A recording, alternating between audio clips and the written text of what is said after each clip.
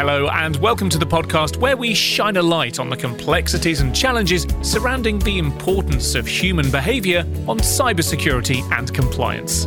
That's right, we're talking about people being at the centre of information security and data protection, and the challenges of engaging users to create change in their behaviour. This is Beyond the Firewall.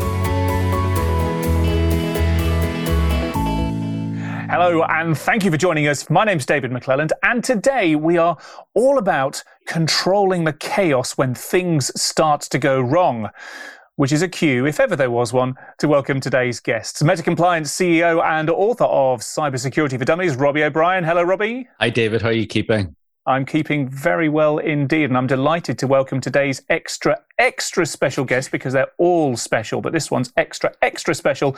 It is Chief Security Advisor for Microsoft in Europe, Sarah Armstrong-Smith. Hello, Sarah. How are you doing today? Hi, David. What an introduction. Thank you very much. I know you're going to live up to it. First of all, though, just tell us a little bit about you and about your work, Sarah. Yeah, well, let me roll the clock back. So I'll show my age now. So I've been working in technology for over 20 years. And I kind of started off from a fraud perspective. I always my clock starts, so to speak, around the millennium bug. Mm-hmm. And that's really how I got into sort of working in business continuity. And then from there, it kind of pivoted from business continuity to disaster recovery, into cybersecurity, data protection, privacy, and kind of overrunning all of that is crisis management. So I've been working at Microsoft for 18 months. I've actually spent my career in lockdown, which has been quite interesting. But my role, in essence, is to liaise with strategic and major customers across Europe. So that tends to be C-suite, so CISO, CIOs, that kind of thing. And it's from a couple of perspectives. So it's really to understand their challenges with digital transformation, cloud adoption, but really the big thing that's keeping them up at night is cybersecurity. So, and I'll be touching into a little bit of that today. Why don't we dive into some of that straight away, Sarah? And obviously we're talking about incident management and controlling this chaos. So hopefully our discussion isn't too chaotic today, but how do you sum up some of these digital challenges that organizations are facing at the moment? You know, why have particularly the cyber incidents, why have they increased in frequency, increased in magnitude? Why have they become such a big problem? I think when we look back at the pandemic, so let's roll back 18 months when this all kind of started. And I think at the early days of the pandemic, it was all about availability. It was all about trying to get people up and running as quickly as possible. But when we talk about crisis management, we talk about business continuity. I can't imagine that there's many companies that had an 18-month plus pandemic in their plan. And that's really kind of brought a number of issues and things into perspective. So that shift to homework, that kind of lockdown, it just kind of brought about the fragility that we have in the supply chain and how interconnected we are. But if we kind of think about it from a cybersecurity perspective, so not only had we shift to remote work, we had the challenges then of how do you have multiple devices, lots of applications and services, stresses of people trying to homeschool and do all these things at the same time. So they've had to contend with all of these things, plus different policies, processes. And as I sort of said, the security governance maybe wasn't there at the start of the pandemic because it was a real rush in terms of just getting people online and getting services available to them. But during this period, the cyber criminals have really taken advantage of the situation, and arguably it's been relentless. So, from our perspective, we said, well, surely through a pandemic, you would not go after frontline services. You wouldn't attack a hospital. You wouldn't attack emergency services. But they did. And they've really demonstrated the kind of a recklessness, if you like, about that willingness to go that one step further. And I really kind of think about it as cyber criminals love a crisis, and what a crisis we've had. So during this period, I think the most common attacks is still phishing. We've seen a real massive increase in ransomware. In particular, some of the ransomware, the organised crime, that they're really kind of at an enterprise scale with the way that they're operating on a very similar scale to nation states, just with regards to, as I sort of say, how far they're willing to go. But probably the most financially impactful cybercrime is being business email compromise. And when you kind of think all of these things together, it really has kind of bring that chaos, as we've been talking about. It's just, it's relentless. It's got all of these things to contend with. So what do you do? What do you do? Well, those indeed are the challenges. And then the challenge is, as you put it very well, what do you do when the worst does happen? And of course, in the words of one of the best movie theme tunes of all time, who are you going to call? Robbie, would you know who to call and maybe when to call them if something weird that doesn't look good were indeed to break out in your neighborhood? I hope so. But I think the problem is, in most organizations, I think the majority of people don't know who to call. And from an organization perspective, the last thing you want is an incident with the potential impact of a ransomware or BEC incident, for that to go and enter your queue system on your support desk to be resolved by, first line support, then go through second line support and third line support, just is a recipe for disaster. I think the other thing about it is that it's hard to imagine the sickening feeling that people get when they click that link and that message appears on their screen. It's akin to having a motor accident in your car. I mean, you're sick at your stomach, and really people then are in full emotional flight. And not only do you have a situation of they don't know who to call, but you pour emotion on top and fear and panic on top of that, and they're most likely to do the worst thing that you want them to do. So one of the things that happened in a recent, very large scale, very public data breach that we were involved with is that people started turning off their systems, which actually wasn't accommodated within the ransomware program. And even though there was a resolve to it, because they turned off the system, the machines were effectively toasted. And then on top of that, you go, well, that's bad. That's really bad. That's the big challenge, isn't it? Well, it is, but there's another challenge, which is here in Europe, we have 72 hours before you have to notify the authorities of that data breach. I find that's the thing that gives executives most heartburn, because they indulge in wishful thinking and this couldn't be that bad, or surely someone else has done it. And if you haven't put into place the processes, or you haven't, gamed this in a table exercise or whatever, you tend to find that you make the thing much more difficult because you're asking your management to make this up as they go along. So I think it's a positive thing that we mentioned business continuity, because I think that's where and it's interesting, Sarah's career movement very much reflects my own. Go back 15 years, we were talking about how far a 747 jet could bounce, and I think it was 7 miles. If a plane crashed, you couldn't have a data center 7 miles from the other data center in case bad luck and you took out 2. But I think the threats have evolved to something that is much more real, present, and pervasive within every organization. And so we've moved on. But if you go back to those days, there was some outrageous amount of planning, be it around ITIL 4 or MOF, the Microsoft Operations Framework, which was one I prefer because it was much more understandable.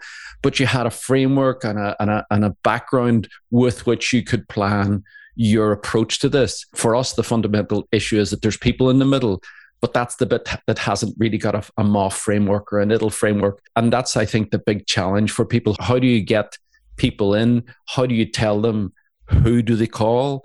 What should they do? And here's the kicker. For every organization, it's unique to them. You just can't send out a bland, everybody should call this number or everybody should ring this person. For every organization, it's almost like a fingerprint. And you have to go and create that and work out your internal processes yourselves, particularly if you're a global organization, because you typically find that there is a different set of scenarios in the different regions. And fast forwarding to the end, I want to come back onto that process and, the methodology, the framework, if there is one, on how to respond when something goes wrong. But then there's also a human culture thing in here as well. And we spoke about people's responses, emotional responses, irrational responses, unless they've got a framework within which to work. But there's also accountability after the event. And another human emotion there is blame. And we've spoken about this, about the blame game before, Robbie. And I know, Sarah, that blame culture is something you focused on a lot in your work. And that's the thing, in a crisis, a human instinct is to try and avoid or to shift the blame. And that must only get amplified in high pressure environments, in high pressure situations like a crisis. Yeah, you're really right there, David. As I said, I think back through a lot of the incidents of crisis management, but even when you see some of these big events that are kind of being played out in the public domain. And I think there is a tendency, as you said, to want to point fingers, to hold someone to account. But I have a real problem, I have to say, with blaming people, calling people the weakest link. There's various things that we have sort of said over time. And I just feel it's too easy to just sit there and blame people.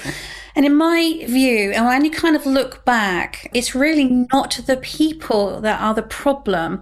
It's the process that's the problem. And it's the kind of it's the process that we've developed over time. It's the technology and all of these things that have been put into place, but have not been really around how do we keep people secure? How do we keep people safe? Now, with the type of things we've just been talking about, we should be assuming that we're going to be attacked. We should assume some kind of failure. And it's our job to make sure that we understand that changing risk profile. So if we utilize the example of phishing, business email compromise, even ransomware, the cyber criminals are using the power of persuasion. So the whole messaging, the whole way they act is designed to catch people out. And it's designed to make people panic. And in particular, again, if we think about the pandemic, at the beginning, we saw a huge number of COVID-19 related phishing laws. So they pretend to be your bank, they pretend to be charity, they might be pretending to offer you some kind of support, but they know, as we sort of said, they relate to a crisis. And it's really around them trying to get you to do something. And this is why phishing, this is why business email compromise works so well. And this is part of their game plan. So if you think about ransomware, their objective is to have this played out into the public domain. So you've got added pressure coming from you, from customers, the media, all of these things. And it's all designed to try and back you into a corner so that you feel like you've got no option but to pay, but to do these things. It's very easy just to say to people, well, you clicked the link, you did this. How could you fall for this scam? How could you fall for this fraudulent activity? But that is as I sort of say, that is the aim and the objective of the cyber criminal. So it's our job to understand that, to manage that risk, and to assume that for the best will in the world, the best education, all of these things combined, people are going to click the link. Then they're human. That's the problem. So people will make mistakes. And it's really therefore, as you sort of quite rightly said, it's then about changing it from a blame culture to a culture that really enables people that they can come forward. There's no fear of retribution, that they're willing to and able to admit their mistakes. They can come forward, because the problem is when they feel like they can't do that, the issue just extrapolates. And as we know, the incidents don't just happen out of nowhere. There's normally been a catalogue of events that have led up to this. And we can probably go back and say, there were so many opportunities to have done better. There were so many warning signs. There were so many opportunities that we could have fixed the problem. And it all really does stem down to culture and how do we remove this kind of this philosophy that we've built around people and people being the weakest link, as I say. So people, not the weakest link, the culture, perhaps the weakest link that needs to shift. Yeah, I think Sarah mentioned this when we talked before, which is that if executives were prepared to think the unthinkable, what that means is getting over the plausible deniability, getting over the fear, and actually saying, as organizations do with financial risk, they go, well, you know, how much liquidity should we have in case this happens? They don't do that in relation to this last line of defense. And if you were to think the unthinkable, if you were to invest the time in saying, this is what we stand for for example, zero tolerance in this area, because guess what? If we're taken down, our business is over. It's terminal. If you get to that unthinkable thought process and then you set your stall out as an organization, people will follow behind that because they'll be able to understand and make their behaviors fit into that, as opposed to, I think, what we have at the minute, which is it's easy to say, well, who would be stupid enough to click on that? Well, the answer is everybody.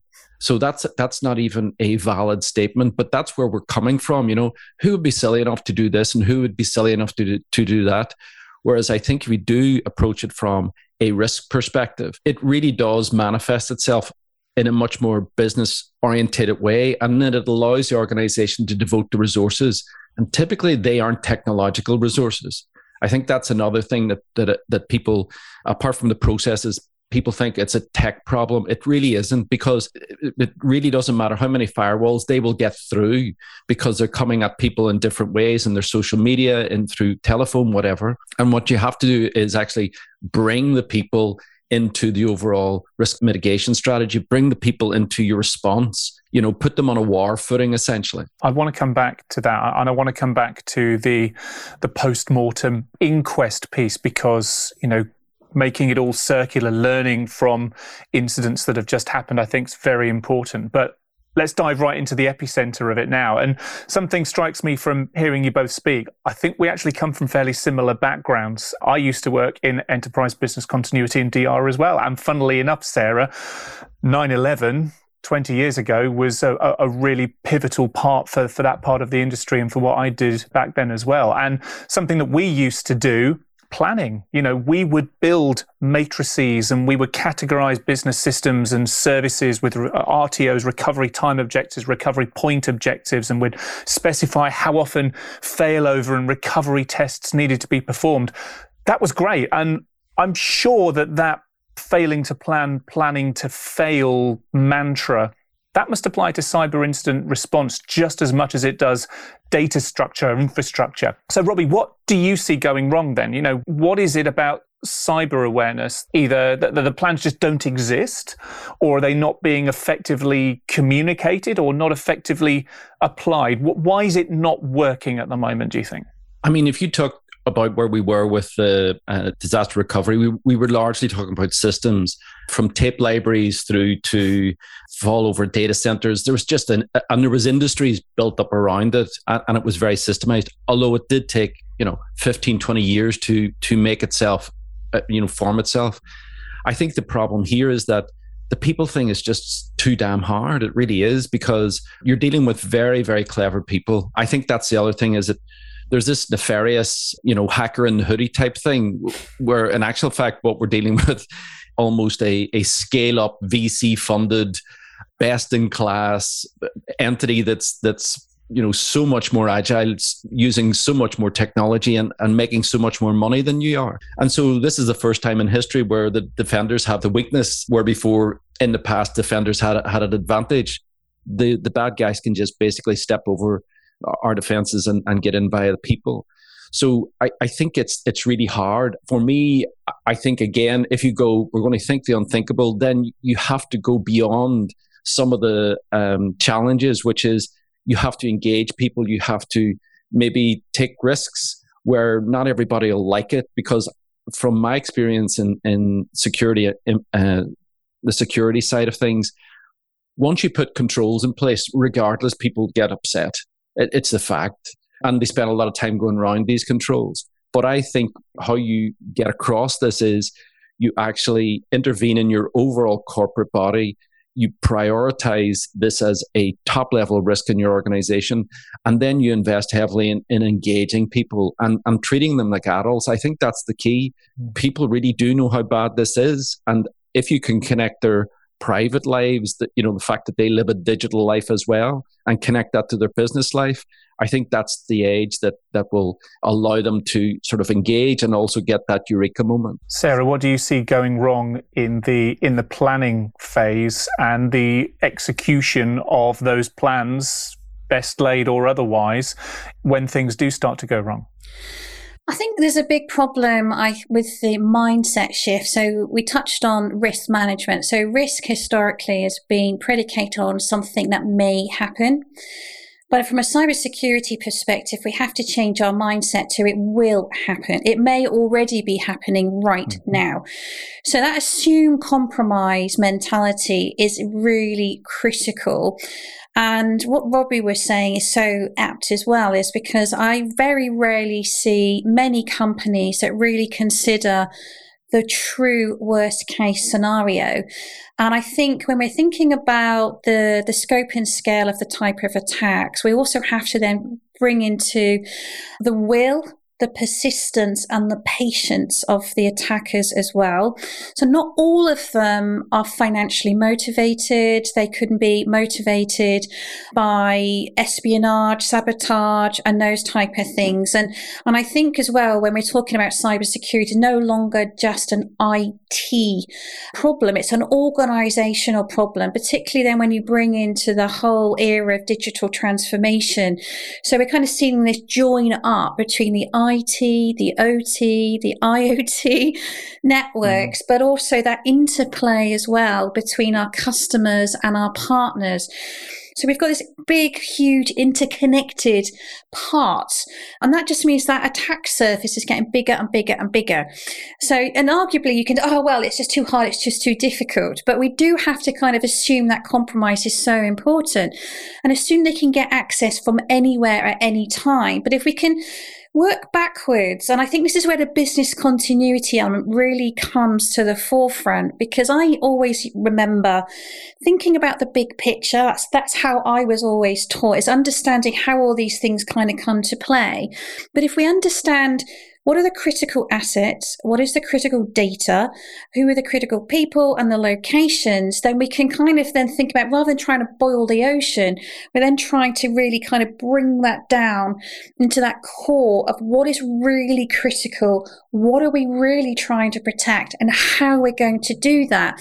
And I think if we can kind of bring it down to that core, that enables us to kind of put some perspective and some investment into the right areas. And that's just, I think that's really where we've got to think about in terms of how we can bring all of that information and knowledge to the forefront to enable us to kind of plan effectively, but also really get deeper into what we mean by these kind of worst case scenarios and how bad is it going to get for us to take action. But coming back to a point that Robbie made a few moments ago in terms of nobody could have foreseen. Maybe they could, maybe the warnings were there, but not everyone accommodated for them in their planning. An 18-month outage, essentially office outage for the pandemic. How can you make your plans as flexible, as agile, as responsive, almost no matter what the external influence, the cultural, technological, the cyber attack may be? How can you make sure your planning is going to be effective no matter what gets thrown at you? Well, I have another thing that we are, as an industry, really poor at learning lessons, I have to say. And we can sit there and go, well, hindsight is a wonderful tool. But there's also a thing called isomorphic learning, which is your ability to learn from and correlate lessons from different events. So we can't sit here and say, we didn't know there was a cyber attacks and these type of things. But even when we think about the pandemic, we could have predicted that this was going to happen.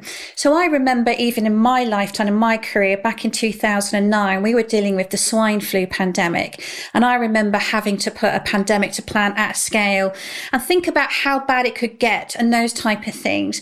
But even 9/11 could have been predicted to a certain extent.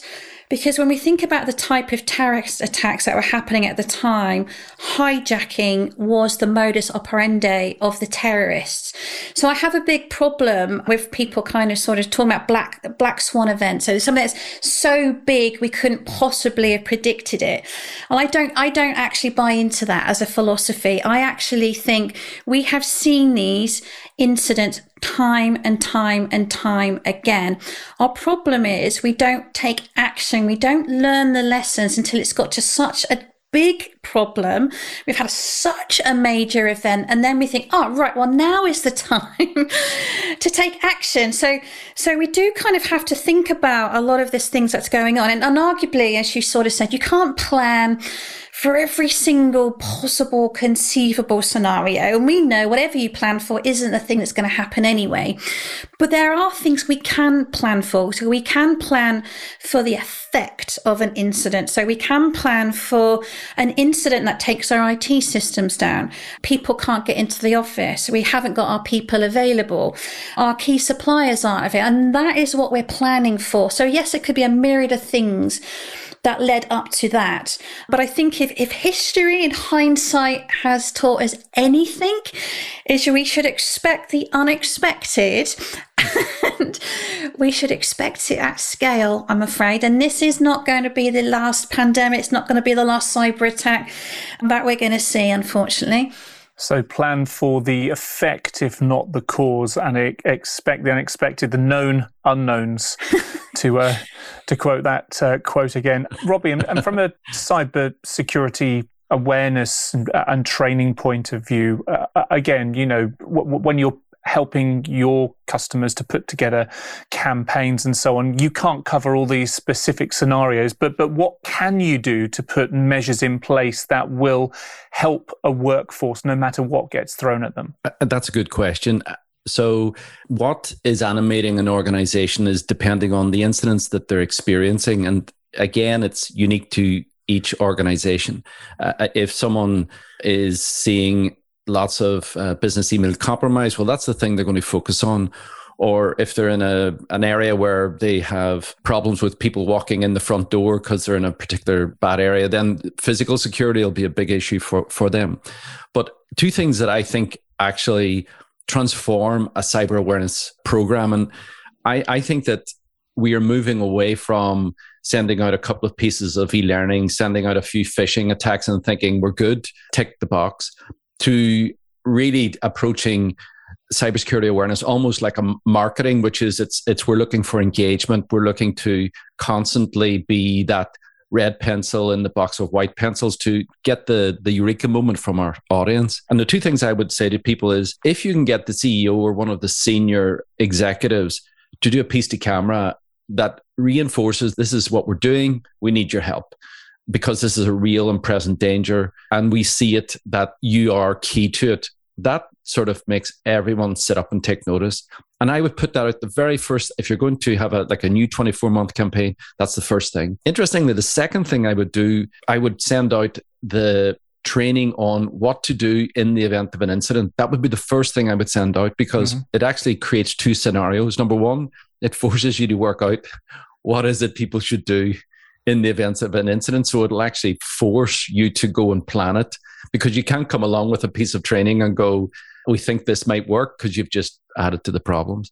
The second thing is that it helps people in the event of the unthinkable, but it also says to people, this is real. You know, it's like we're going to test the fire alarm, because you know what, when you hear this, you got to go and do what we told you to do before. And testing the fire alarm actually reminds you that of that training, of that problem, of that potential threat. And so I think people should be trained on what to do in your organization against your particular processes every year. And it should be the first thing. It keeps the end result front of mind, and then work back from that. What typically happens is people go, you know, our help desk is tortured with passwords. Let's send out password training, and password training is really easy and nobody will give out about it. And it's a little kumbaya. Whereas actually, again, if you have executive buy-in via the first piece to camera or some type of communique, even an email out from the senior leadership will change behaviors. and then have something that is unique to you. Even if it's someone, again, doing a PowerPoint presentation that is recorded, send that out. But it has to be something that's unique to you, that people recognize, actually, this is how we deal with this in this organization. It changes the actual tone of the overall approach, and I think is something that is a catalyst for real change. Coming back to the point that Sarah mentioned a moment ago about learning from events. Hindsight is a wonderful thing sometimes. I read a book recently that I'll happily recommend to everyone here called Black Box Thinking. It's by Matthew Said, and it looks about how to learn from, well, I say learn from failure, learn from things that have happened, whether they were failures or not. And it leans extensively on the aviation industry and how fastidious that has been almost since the beginning about applying learnings from accidents and incidents. Now, with the planning for, as we're talking about, whether it's disaster recovery, business continuity, or cyber, on paper, it makes a lot of sense to go through a rigorous post-mortem process to make sure that you can learn from what has just happened and build those into the new processes so that same thing may not happen or the response might be better the next time around. Do we see this really happening, Sarah? Is it the same as with the planning piece and the execution of that, whereby it makes sense on paper, but actually it doesn't seem to happen in the real world? Yeah, as I sort of said, we have a problem with really, truly learning lessons. And I think the post-incident review part of things is really, really important to verify the plans, the actions, the decisions that we made. Now, I think Robbie made a great point that when you're in a crisis situation, you may be not thinking rationally. You've got so much information going on, but you have to make a decision. You have to make a decision quickly. So this is why the plan is so important. Just to kind of guide you is what should be top of mind? What should we be doing? Making sure we've kind of gone through these actions. But arguably, you can only make a decision based on the information available to you at the time. So our job really is to then separate the fact from fiction. So we need as many facts as possible. So what exactly do we know about the situation? What don't we know? What are we making assumptions about? So all the things we don't know, the assumptions, the lack of information is where then we have to go and send people off, in essence, to try and fill those gaps in our knowledge. Because that's only when we have that information, we have facts, we can make valid decisions. But that being said, if you're under pressure, particularly if you're in the middle of a cyber attack, if you have to then start to shut your network down, you've got to communicate. You've got to get something out to the media. You've got to get something to your stakeholders. You've got to do all these things. And to a certain extent, time is of the essence. You don't have the luxury of saying, I'll get back to you next week when I've got all my information and those type of things. So that recording of every decision, every action is so important for you to then work backwards and say, okay, well, that action potentially has a consequence. And it can then kind of almost lead to a ripple effect based on the action you took or didn't take at the time, particularly when we're dealing with the safety of people and those type of things. Now, the reason why that post-incident review is so important is so we can, go back to the plan and make sure that we've updated it with any of those kind of assumptions and key things that we were talking about. But also that gap in knowledge and that being able to then go back and making sure that we have filled those gaps and those type of things. So why didn't we have the information? Why did we take the decision? Was that decision wrong? And I think we have to consider as well, dependent on the scope and scale of the incident, there may also be a formal post-incident review. There may even be something with law enforcement. So that ability to go back and to record exactly what happened and when, it is really important. But I think we should look at it in a spirit as it's intended. As we sort of said, this is not about retrospectively then looking for holes and people to blame and this, that and the other. The opportunity is where we go next. So we take all of that lessons, the hindsight, all of those things, and that should give us a lesson in foresight with regards to, okay, so how do we turn this into an advantage? How do we get better? How do we, as Robbie was saying, can we then use that information to reinforce our education, our learning, so the next time this happens, we can do it better, we're better prepared, or our people know what to do. And it's this kind of constantly evolving scenario where obviously, we don't want to be in a situation, we're just waiting for an incident to happen, but this is where the value of the exercising and the culture that kind of surrounds all of these things is so critical in that scenario. It strikes me how you put it there, the number of different roles there are. You are going to have people who are on the front line trying to work out what has happened, what might happen next, but you also need those people who can almost keep a bit of a distance from it and look at the bigger picture. People who can say, right, okay, then, well, has anyone thought about that? What about the communications piece? Almost have that emotional detachment, because to both of your points, when things are going wrong, it's very easy to lose that sight and to be on your kind of fight or flight emotion. So having different people in the team who can fulfill those different positions are going to be critical, I think. I think, David, one of the other aspects is that if you actually take a mature, developed approach to this and it's formulated, it actually becomes a competitive advantage, because that's really where we're going with this. Would you deal with an organization that has, shoddy practices around cybersecurity? You just wouldn't, because we have these extended supply chains, and we can see what COVID has done to those supply chains at the minute with the shortages in all these different commodities. It's exactly the same here, in that the inherent risk of becoming part of or connecting with another advisor or supplier, it's critical to understand their approach. And so once you come to the conclusion that this is real and you need to embed it in the DNA of your company, that transformation in itself becomes outrageously valuable. And then what happens is the marketing team have to come along and, put it in a value proposition that the sales and the commercial folk can go and actually, make that a competitive advantage within your marketplace.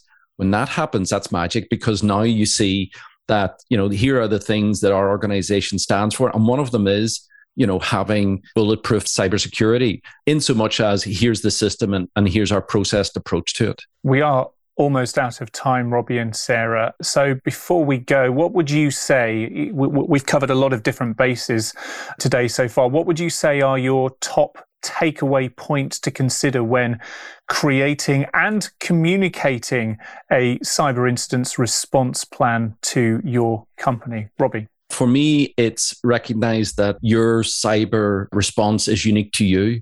So it is encapsulating that in a way that your own people can understand it, and such that if you did have an incident, there's a really good chance that they would react in the way that you wanted. I think the other thing is that it is getting executives to think the unthinkable and transcending the plausible deniability state through to the conscious state. And in that sense, embracing the new situation, which is digital is here to stay. If anything, we've fast forwarded 10 years. That means that we need to fast forward our defenses, and that at the center of it is people. So how do you engage your people? How do you make them part of the solution as opposed to the butt of the problem? Takeaway, Sarah? Yeah, I think the first one I would sort of talk about is about don't make assumptions. So we have to deal with facts, not speculation or rumor. So it's our objective to really get to the truth and really understand what is going on.